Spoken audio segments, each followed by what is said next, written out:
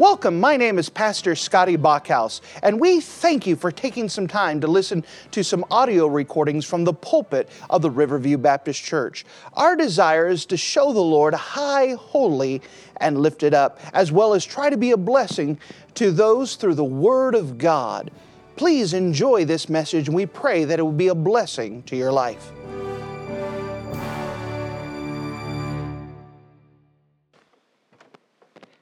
And if you wouldn't mind to take your copy of the Word of God and turn with me to the New Testament book of Romans. The New Testament book of Romans in chapter number 14. The book of Romans and chapter number 14.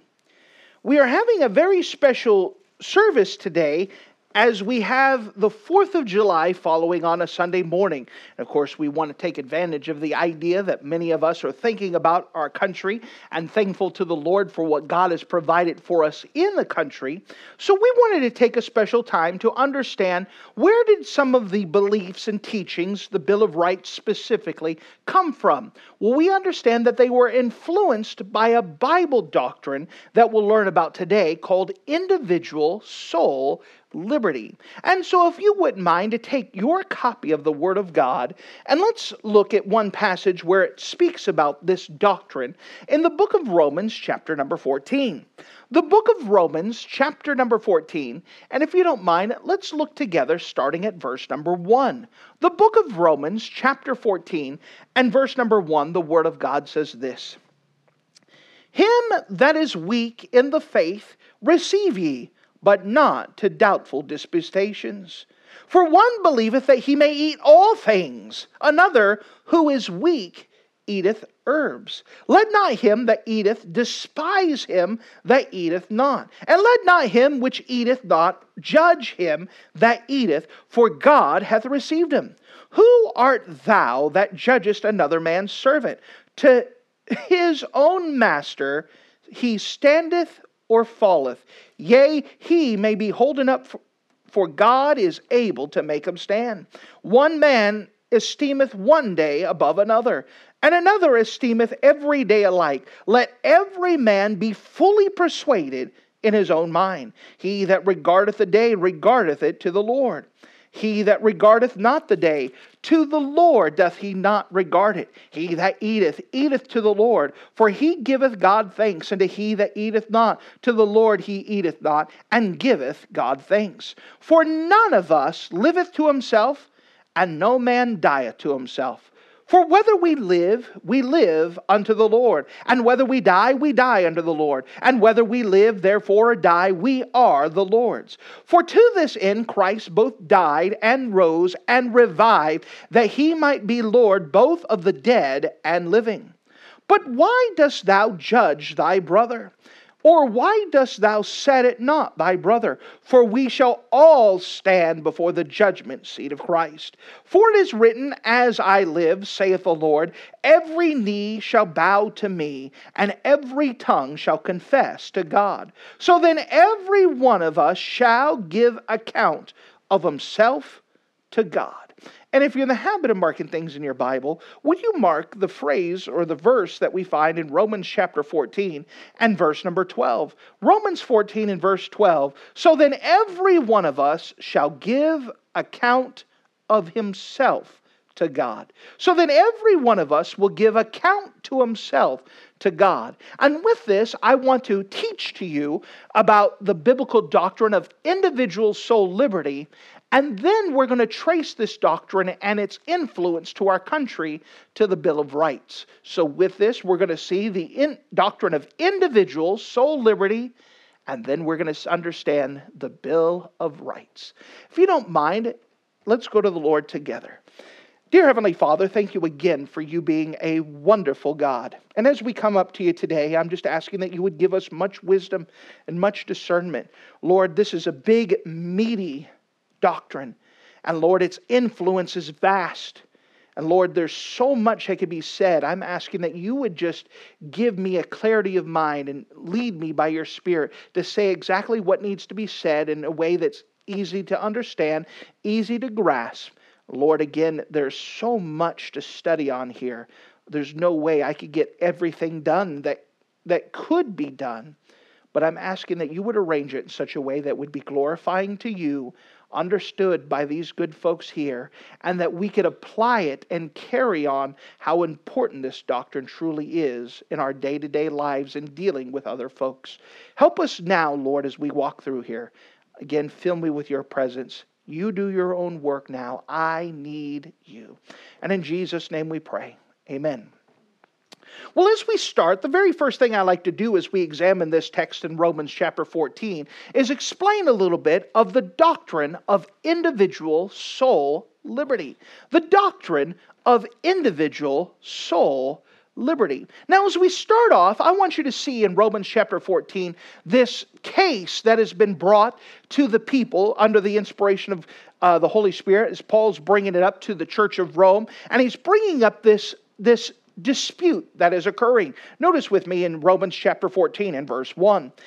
Him that is weak in the faith receive ye, but not to doubtful disputations. For one believeth that he may eat all things, another who is weak eateth herbs. Let not him that eateth despise him that eateth not, and let not him that eateth judge him that eateth, for God hath received him. Let's pause here. Now, what it's doing is it's giving a case that's real and that we could relate to, but yet it's a small thing that we could apply. There's bigger things that people fight over. So here is a man who says, listen, I've read the Bible and God has determined everything is clean. So you know what? It is fine if I have me a nice ribeye steak. There is nothing wrong with a ribeye steak.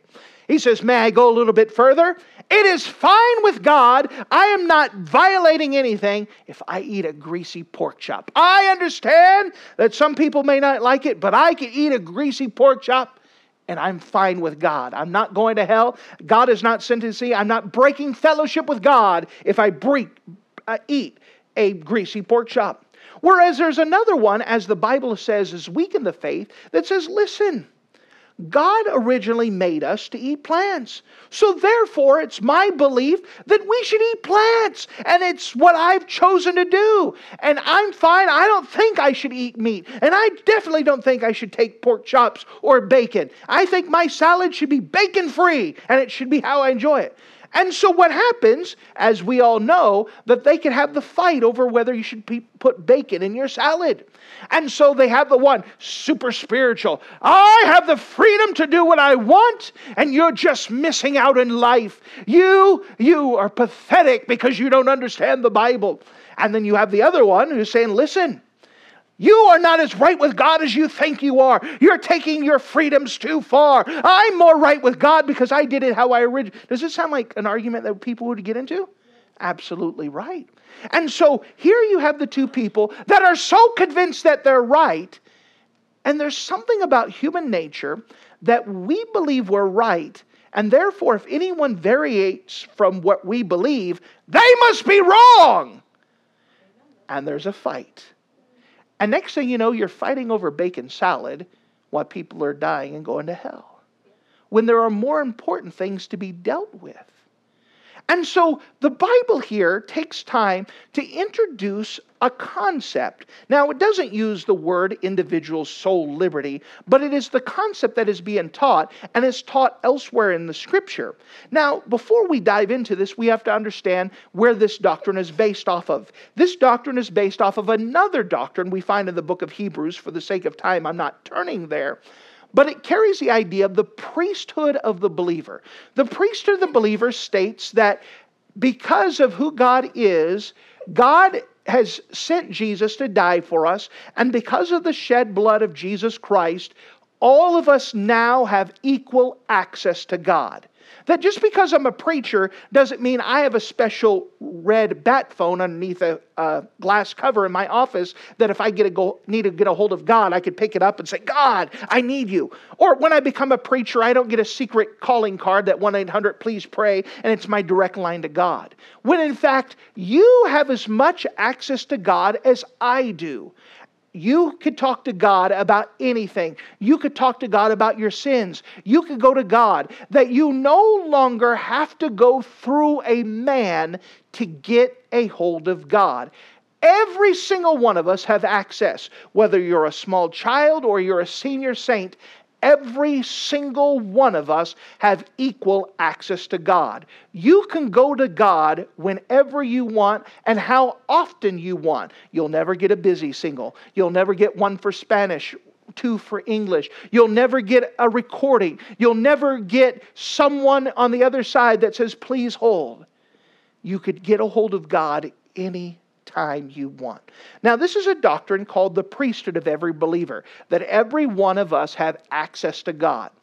Individual soul liberty takes that doctrine and takes it a step further and states this: since everyone has equal access to God, here's the doctrine, every person has the right and responsibility to go to God for themselves to find God's will. Again, what does that state? Individual soul liberty. Because we have access to God and equal access to God, every person, listen, has the right and responsibility to go to God to find God's will for themselves. What does this mean? Well, this means that you don't have to go to a person, a man, a preacher, a priest, a pope, a rabbi to find God's will.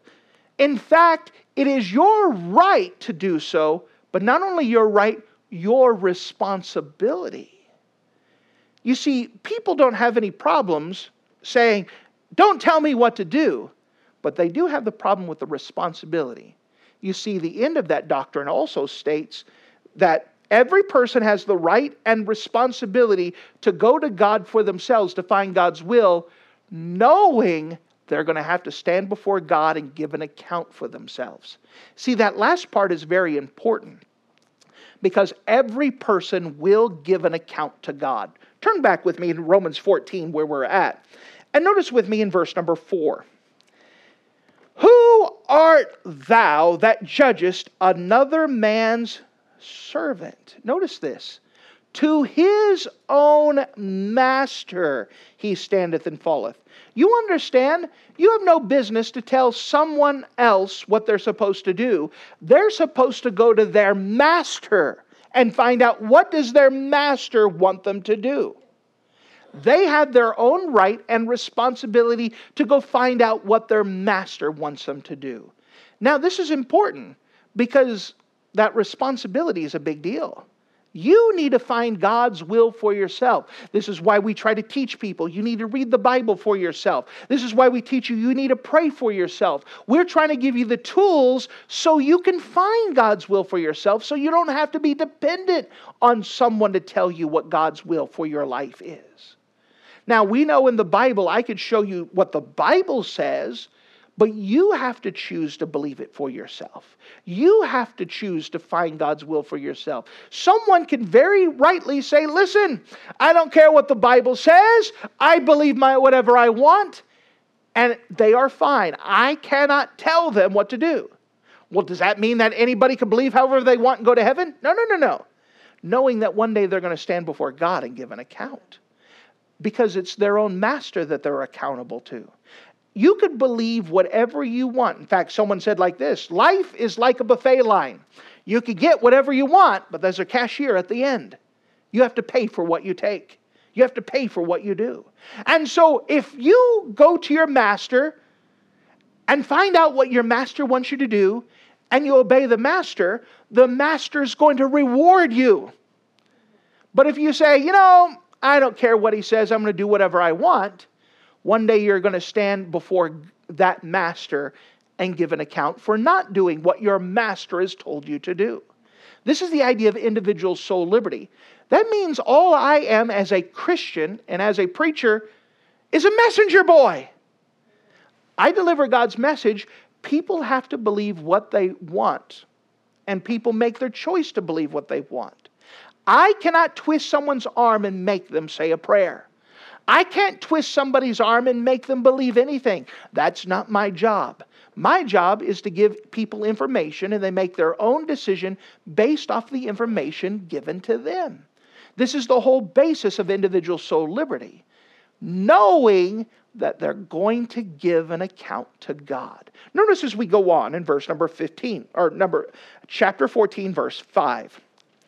One man esteemeth one day above another, and another esteem every day alike. Let every man be fully persuaded in his own mind. So now we go to a different subject. Holidays. There are some people who love Christmas. I mean, let's get the decorations. Let's do the thing. Let's gather the family. Let's turn down the lights, put the fireplace. Let's read the scriptures together. Let's make it a big deal. This is family. You can't go anywhere. This is family. And it's a big deal. And then there's other people that says, it's just another day. And the person who says, listen, it's Christmas, you heathen.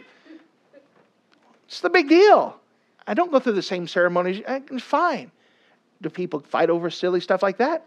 Absolutely. The Bible says to be fully persuaded in thine own mind. Carrying the idea that you have to go to God for yourself. God, what would you like me and my household to do? And do that. And God doesn't direct us all the same.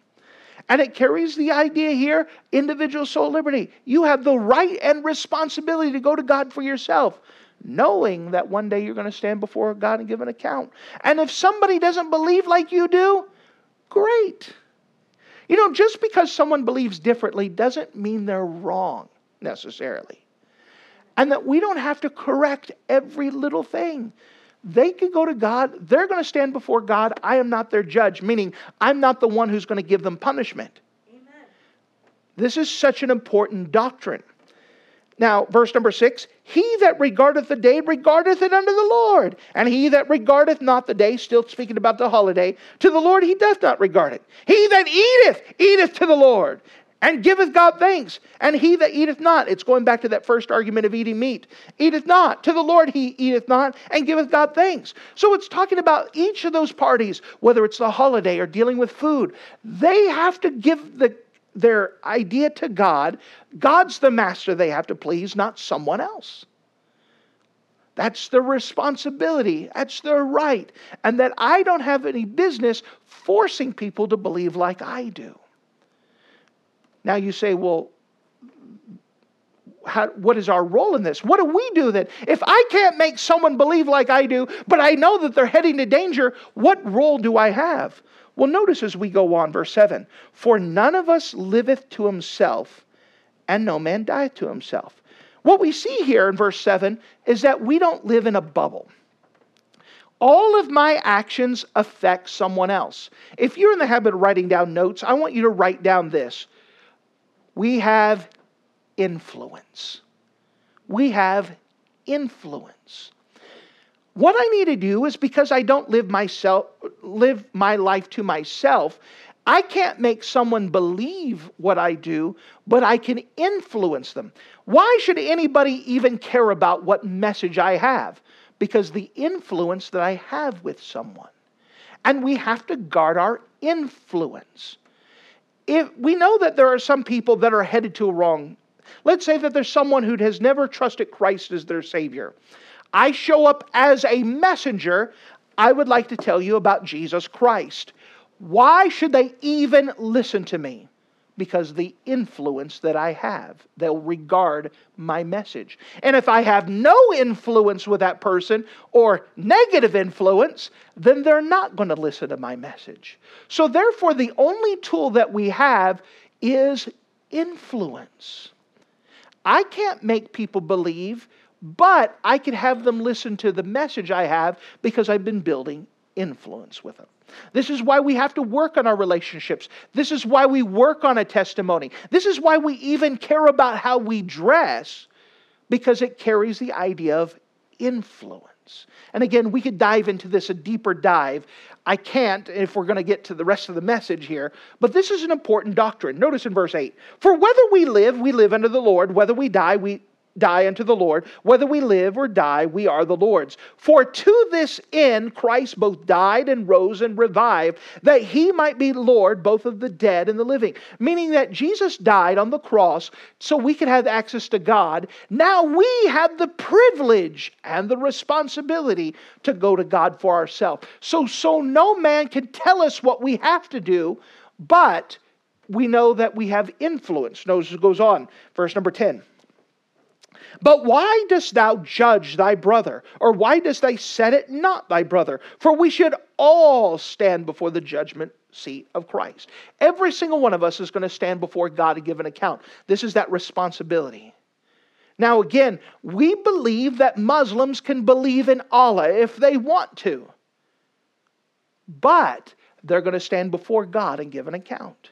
Someone can believe, I don't have to go to church to be right with God. And they can believe that if they wish, knowing that one day they're going to stand before God and give an account. They are allowed to believe whatever they want. And by the way, it shouldn't hurt my feelings if they believe. One of the things that we have a problem with is if people believe differently than us, or we see them going in a different direction, we feel like we have to force them, slap them, convince them, take over for them. And we can't. Only thing we have is influence with people. But we have to use that influence wisely. Doesn't mean that we stand idly by, but we try to have relationships. We try to work with them so we can direct them the right way. But I do not have dominion over them, because every one of us have to stand before God and give an account. Notice in verse 11, for as it is written, as I live, saith the Lord, every knee shall bow to me, and every tongue shall confess. So then every one of us shall give an account to himself to God. And again, I'm putting that emphasis here that yes, we have the right and responsibility to find God for ourselves, knowing that one day we're going to stand before God and give an account. This is such a big deal because let me put it this way. God did not give us the liberty to sin. He gave us the liberty to choose to follow Him. That's why He's given us free will in the first place. This is why He's given us individual soul liberty. He never intended for us to sin, but He wanted us to have the freedom to make the choice to serve Him. What serves a master better? A servant that is forced to, or a servant that chooses to? Well, of course, the servant that chooses to. God did not give us the liberty to sin. He gave us the liberty to choose to follow Him. That's the whole purpose of individual soul liberty, is that I want to find out what pleases my master because I want to please my master. And if somebody says, I don't care what the master says, they're allowed to do so, knowing that they're going to stand before that master, and that master is going to give them an account. Now, this is a big deal. This helps us because now we don't have to freak out because people don't believe like we do. We don't have to feel the responsibility. I have to make them believe. I can't make anybody believe. That lightens the load off of me. But it also puts a responsibility on me of my influence. I need to influence people and give them a reason why they should take my message seriously. Now, because this is such an important doctrine, and may I also say that according to history, this has been a purely Baptistic doctrine. What do I mean by that? That for the last several centuries, 2,000 years, the Baptistic people have been the only ones who've consistently stayed with this doctrine. What do I mean by this? Well, when the Catholic Church began to emerge in 400 AD, they believed that they should convince people by the word and by the sword. That you either listen to our word or by the sword, we're going to force you to believe like us.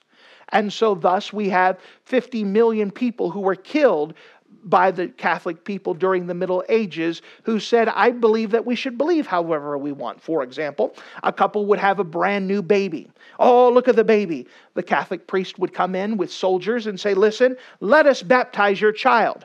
I'm sorry, we can't. We don't believe that baptism saves them. Do it or we're going to kill you. No, we can't.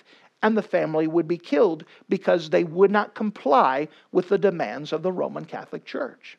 Well, of course, we know that as the Reformation came and the Protestant Reformation came, look, maybe there's some light. Here's Martin Luther. He nailed the thesis, 95 thesis on the wall of Wittenberg. He said, listen, we don't agree with these things from the Catholic Church. And the Catholic Church says, all right, fine, we're going to arrest you and kill you. And the princes hit him. And he began to put a doctrine called the liberty of conscience, conscience of liberty, which we agree with. It's a version of individual soul liberty. He said, listen, I don't believe the Catholics should tell us what to do. But then when they became powerful, they said, listen, Catholics shouldn't tell us what to do, but everyone else should listen to us. So much to the same that the Lutherans began to persecute the Baptist people. And it got to the place where Martin Luther, when he died, he said, kill as many Baptists and as many Jews as you possibly could. Hitler loved to quote Luther. He said, listen, German people, if you want to truly revere Martin Luther, you need to do what he says. And you know what he said? He said, here, kill Jews. You know what he said? He killed Jews. And so he taught the German people to follow Martin Luther and violate this idea of individual soul liberty, that people have the right to believe whatever they want. And so we could see this doctrine was fought for. And yet it happened over and over. Here are the Puritans. Here are the Pilgrims who escaped the Church of England. At that time, the Church of England had what was called the Covenantal Law. That said, you have to go to our official church on Sundays or go to jail. And the Puritans said, we believe we should worship however we want. And we would agree with them. And so the Puritans came, the Pilgrims came, and they established colonies on American soil. Then they said, guess what? You have to believe what we believe or we kill you. And so Obadiah Holmes, the first person to have his blood shed on American soil for the purpose of religious freedom. And it went on. You had a man by the name of Roger Williams who arrived at a Puritan village and was offered to be the pastor of the church. But he refused because the church was marred with the state. What does that mean? That what happened is that in order to be part of the official ruling body of that colony, you also had to be a part of the church. And that they had a marriage of church and state, and that if you didn't obey the church, then the state would force you to believe. And so Roger Williams says, I can't do that. That violates individual soul liberty. It violates what the Bible says. We can't force people to go to church. We can't force people to believe in Christ. We can't force people to believe like we do. That's against everything. People have the right, the freedom to follow after God by their own choice, knowing that they're going to stand before God. All we have is influence. In fact, part of that congregation at that time said that everybody in our colony has to be taxed, and that tax money is how we fund our church. Roger Williams says, no, it should be a free will offering. People should voluntarily give to the church and allow God to bless it. So when he didn't agree with them, instead of letting them be the pastor, they threatened to kill him. And so he ran and set up the colony of Rhode Island and set up the settlement of Providence. And says, listen, we're going to be a colony who believes in individual soul liberty. And we're going to be one where people can choose to believe whatever they want. All we have is influence, knowing that one day they're going to stand before God and give an account. And Roger Williams established the first Baptist church in the New World. Now, Roger Williams believed in religious freedom. He believed it didn't just apply to Christians, but it also applied to the Indians. Meaning that he didn't believe that we should force the Indians to believe in Christ. But he did believe in influence, so he took the time to learn the Indian languages. He even wrote a dictionary in the Indian language, and the first Bible printed in America was printed in the Indian language so they could read it for themselves and choose God for themselves and not be forced to by the point of a sword. He wanted them to have a true conversion to Christ. And so he worked with them, not trying to westernize them, not trying to make them more English, but bringing them to the place where they accepted Christ on their own, by their own choice and not because they were forced to, using the idea of influence. And it was because of the writings of Roger Williams, it influenced our founding fathers' belief. And they were inspired by his writings of individual soul liberty. You could definitely see even in the verbiage and the defenses that Roger Williams had that show up in the documents of our nation dealing with individual soul liberty. Now, of course, Roger Williams was inspired by himself by a pamphlet produced by a group of anonymous Baptists who were imprisoned in Newgate Prison in England in 1620. This is the quote. Its authors were denied ink and paper, but some friends who supplied them with milk put paper instead of corks in the bottle, and the milk was used instead of ink. The writings afterwards were held to the fire, and it became legible in visible ink, where they wrote their arguments in milk and answered them in blood. Because the Church of England said, listen, you're going to believe like we do, and you're going to go to our churches, or else. And they chose the or else and went to prison.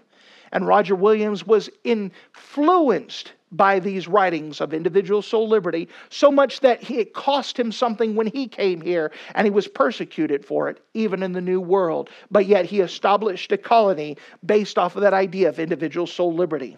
Now this continued to spread some more. As history went on and the revivals started to happen through the First Great Awakening, the Baptistic people in the colonies began to multiply, and they developed a great influence upon the people before the Revolutionary War. During the Revolutionary War, it was Baptist pastors that would preach the message of religious liberty and individual soul liberty to their congregations and said, we have to stand for this. Every man has the right to stand before God and seek God on their own, knowing that one day they're going to stand before God and account. And they would fire up the people for the purpose of religious liberty. And then the Baptist pastors would lead their own congregations as troops inside of the Revolutionary War. It was Baptist chaplains like John Gano, who was George Washington's personal chaplain, who actually baptized him inside of a river, leading George Washington to the Lord, that helped the troops directly in there. George Washington wrote so much about the chaplains, especially the Baptist ones, how they were the ones that would point people, the troops, to the Lord, and they would pray and lead people to the Lord. And they had a great influence over the troops and the founding fathers. After the war, the Baptist peoples continue to influence the beginning of government. Thomas Jefferson, before he was president, as he was one of the big people to help design our government, Thomas Jefferson and some of the founding fathers went to a Baptist church, and they said, this is amazing. The Baptistic people voted in their pastor and then willfully submitted themselves under his authority. That's how our government should work. And thus we have a thing where we vote in a leader, and then we're supposed to willingly submit to that leadership. That came from the idea of a Baptistic church. Even our church works like this. We don't have a board or committee that assigns a pastor or removes a pastor. In fact, how did I become the pastor of the Riverview Baptist Church? The people sought God and tried to find God's will, and then voted me in, and then willfully submit afterwards. That's how it is supposed to work, and that's how it influenced it. Even the person who influenced the idea of God, we trust our money, was influenced by a Baptist pastor. Why is that a big deal? Well, before this, people were used to a church-state government, and that they were used to being taxed, and their money would be given to the government. The government then would distribute the money to the churches, and that's how the churches were founded. The Baptistic people said, no, absolutely not. And the Congregationists and the Anglicans and the Episcopalians and the Catholics looked at them and said, what are you talking about? It's how it's always been done. How about this?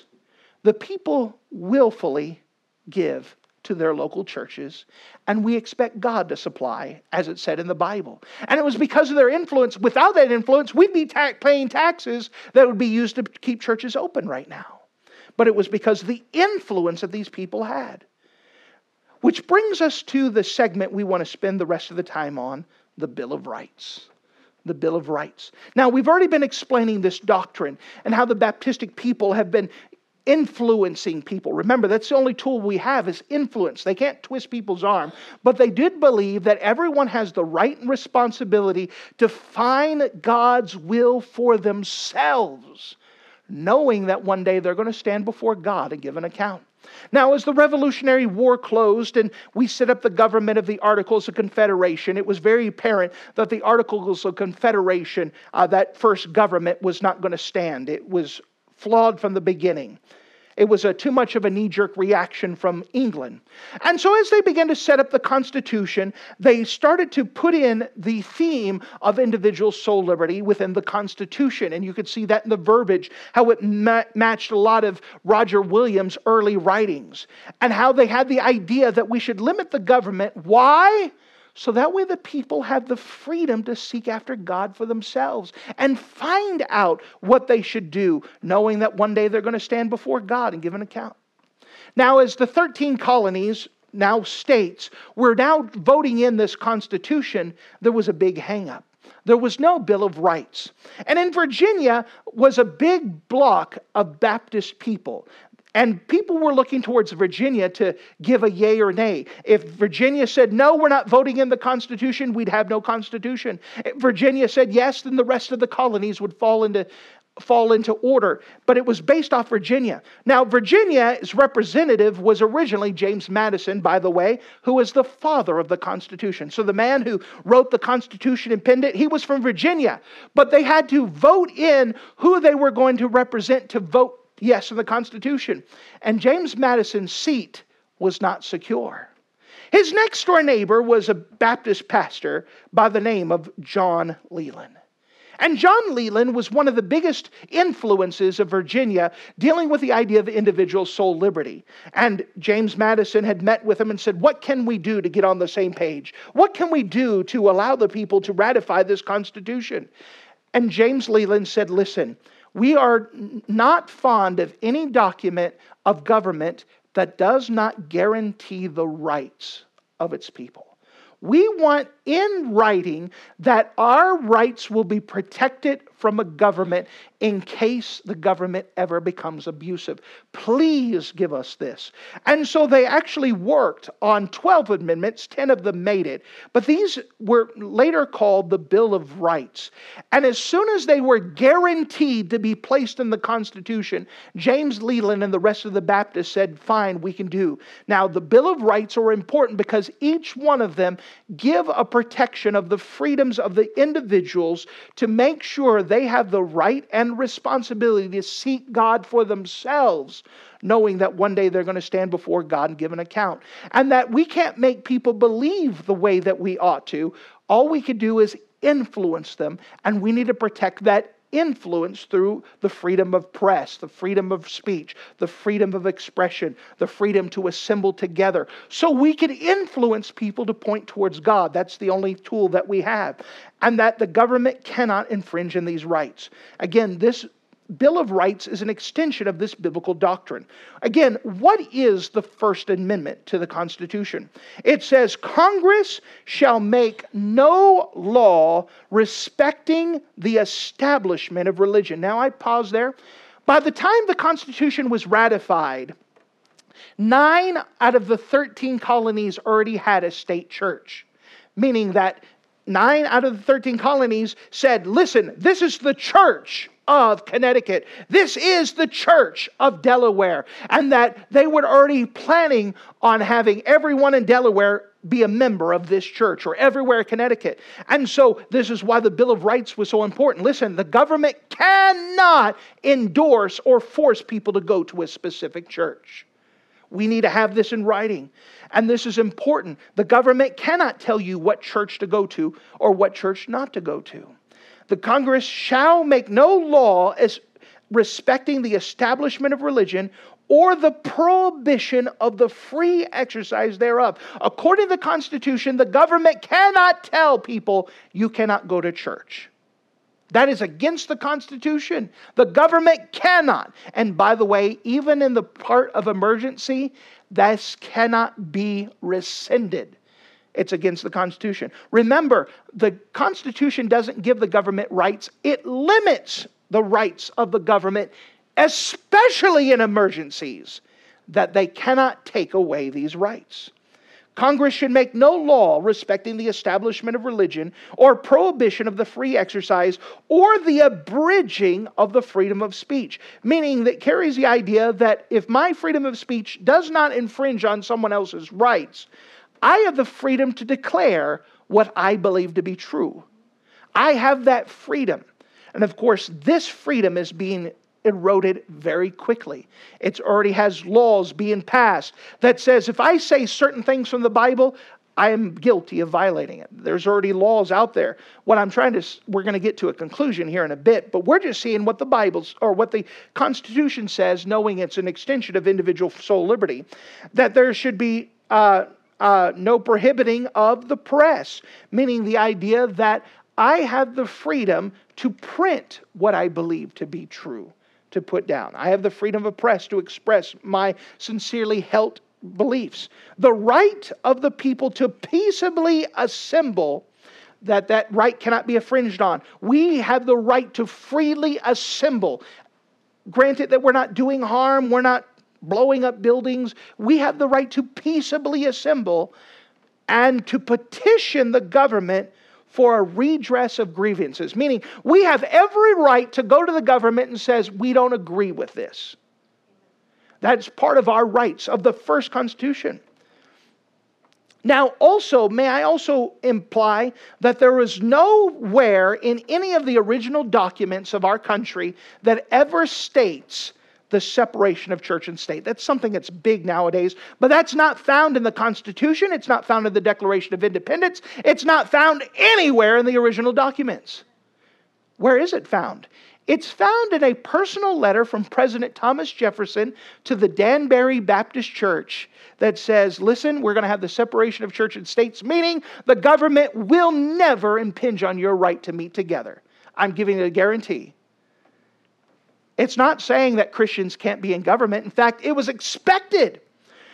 After the Constitution was ratified, someone went to Benjamin Franklin and said, what government did you give us? And he said, a republic as long as you can keep it. What did he mean by that?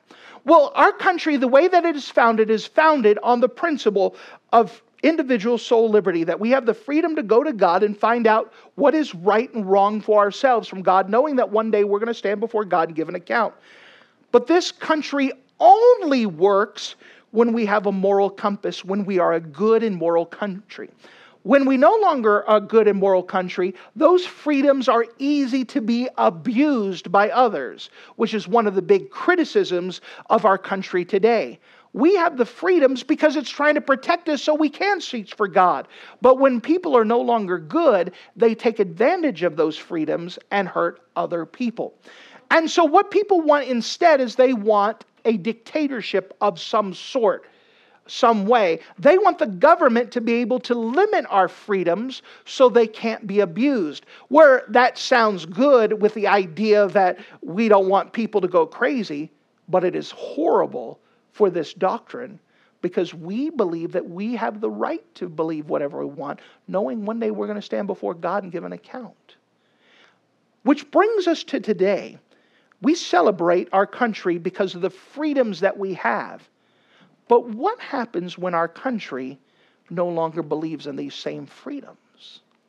You see, what is happening today, that of course we got some people who hate our country. Yes, sure, we understand that.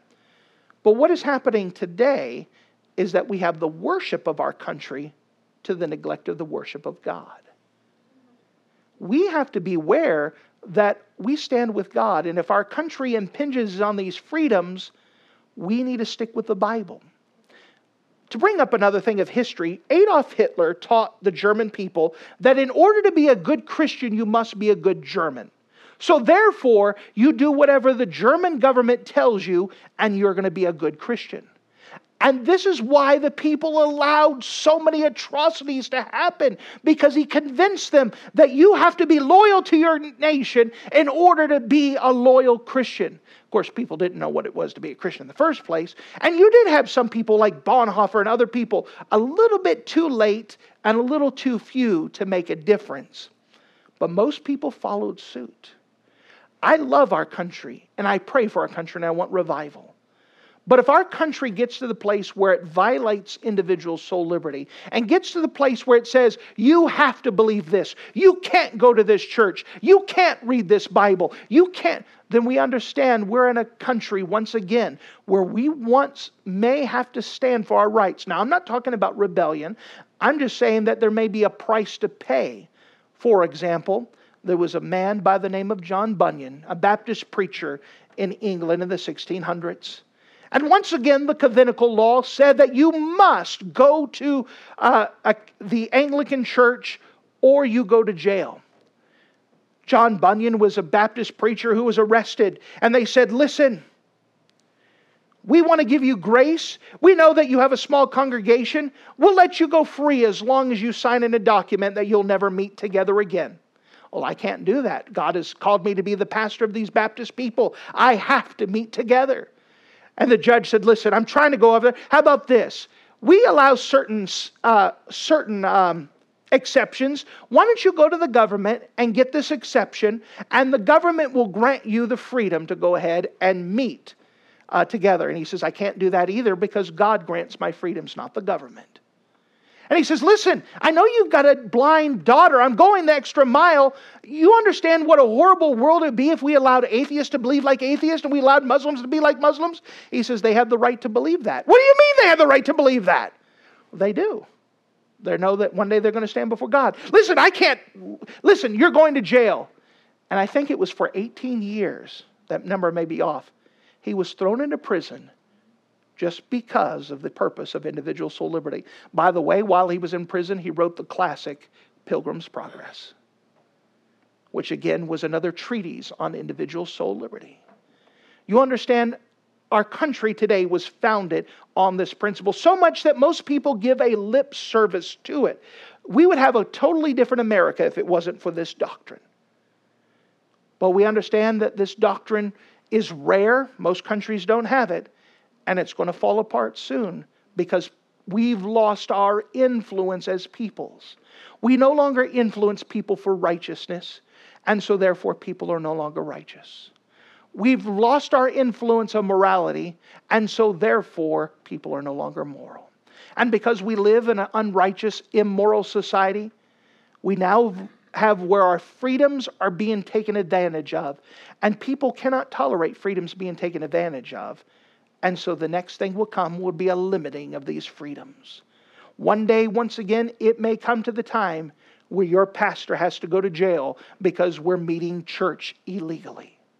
It may come to the place where your pastor goes to jail because he preaches the Bible freely when the government says he can no longer do so. It may come to the time where you may suffer a price because you own a Bible, because you attend a church that's not approved and not regulated by the government. When those times come, we have to know what this doctrine means and how important it is. And know that the only tool that we have is we can't force people to believe, but we have influence. Now's the time to start using our influence and guarding it wisely to encourage people to look up to God, knowing that we have the right and the responsibility to go to God for ourselves to find what His will is. Also knowing that one day we're going to stand before God and we're going to give an account for what we believe. Thank you for listening to this audio message. This is Pastor Scotty Bachhaus, and I encourage you to take this information that you just received and make a specific decision to follow after the Lord. If you don't know Jesus Christ as your Savior, let me beg you to take the time to receive Jesus Christ for the forgiveness of your sins. If you are saved, I encourage you to make a decision in your life to help you get closer with the Lord. If there's anything specific we can do to be a blessing or to pray for you, we encourage you. Look us up on the internet at riverviewbc.com. Once again, that's riverviewbc.com. Or if you would prefer to call us, you can give us a call at area code 920-530-6308. Once again, that number is 920-530-6308. If there's anything we can do to be a blessing or an encouragement to you, please let us know. We would love to make ourselves available. Thank you.